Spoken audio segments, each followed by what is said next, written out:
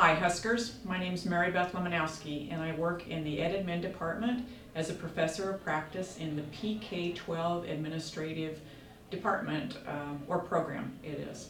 I get to work with people who are starting to study to become principals and superintendents. So I work with people in the MED program and the EDD program and have a blast doing so.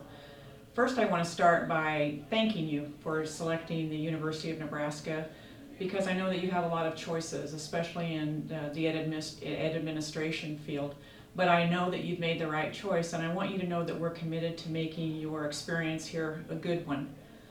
I got to work before I came to the University of Nebraska in public ed in various roles, from teaching to district administration, and I can tell you, you are in a profession that you'll love for the rest of your life, and you'll have an opportunity to make an impact that you won't even believe as you go along.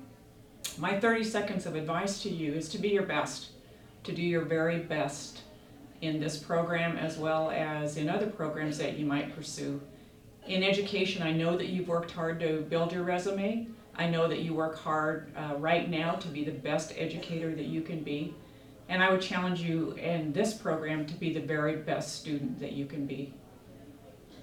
There are lots of opportunities for you to get by, but I'll tell you that's a waste of your time and your money. And actually, it's a waste of your classmates' time and your professors' time as well. So do things that you already know how to do. Look at your work and make sure that you understand everything before you start.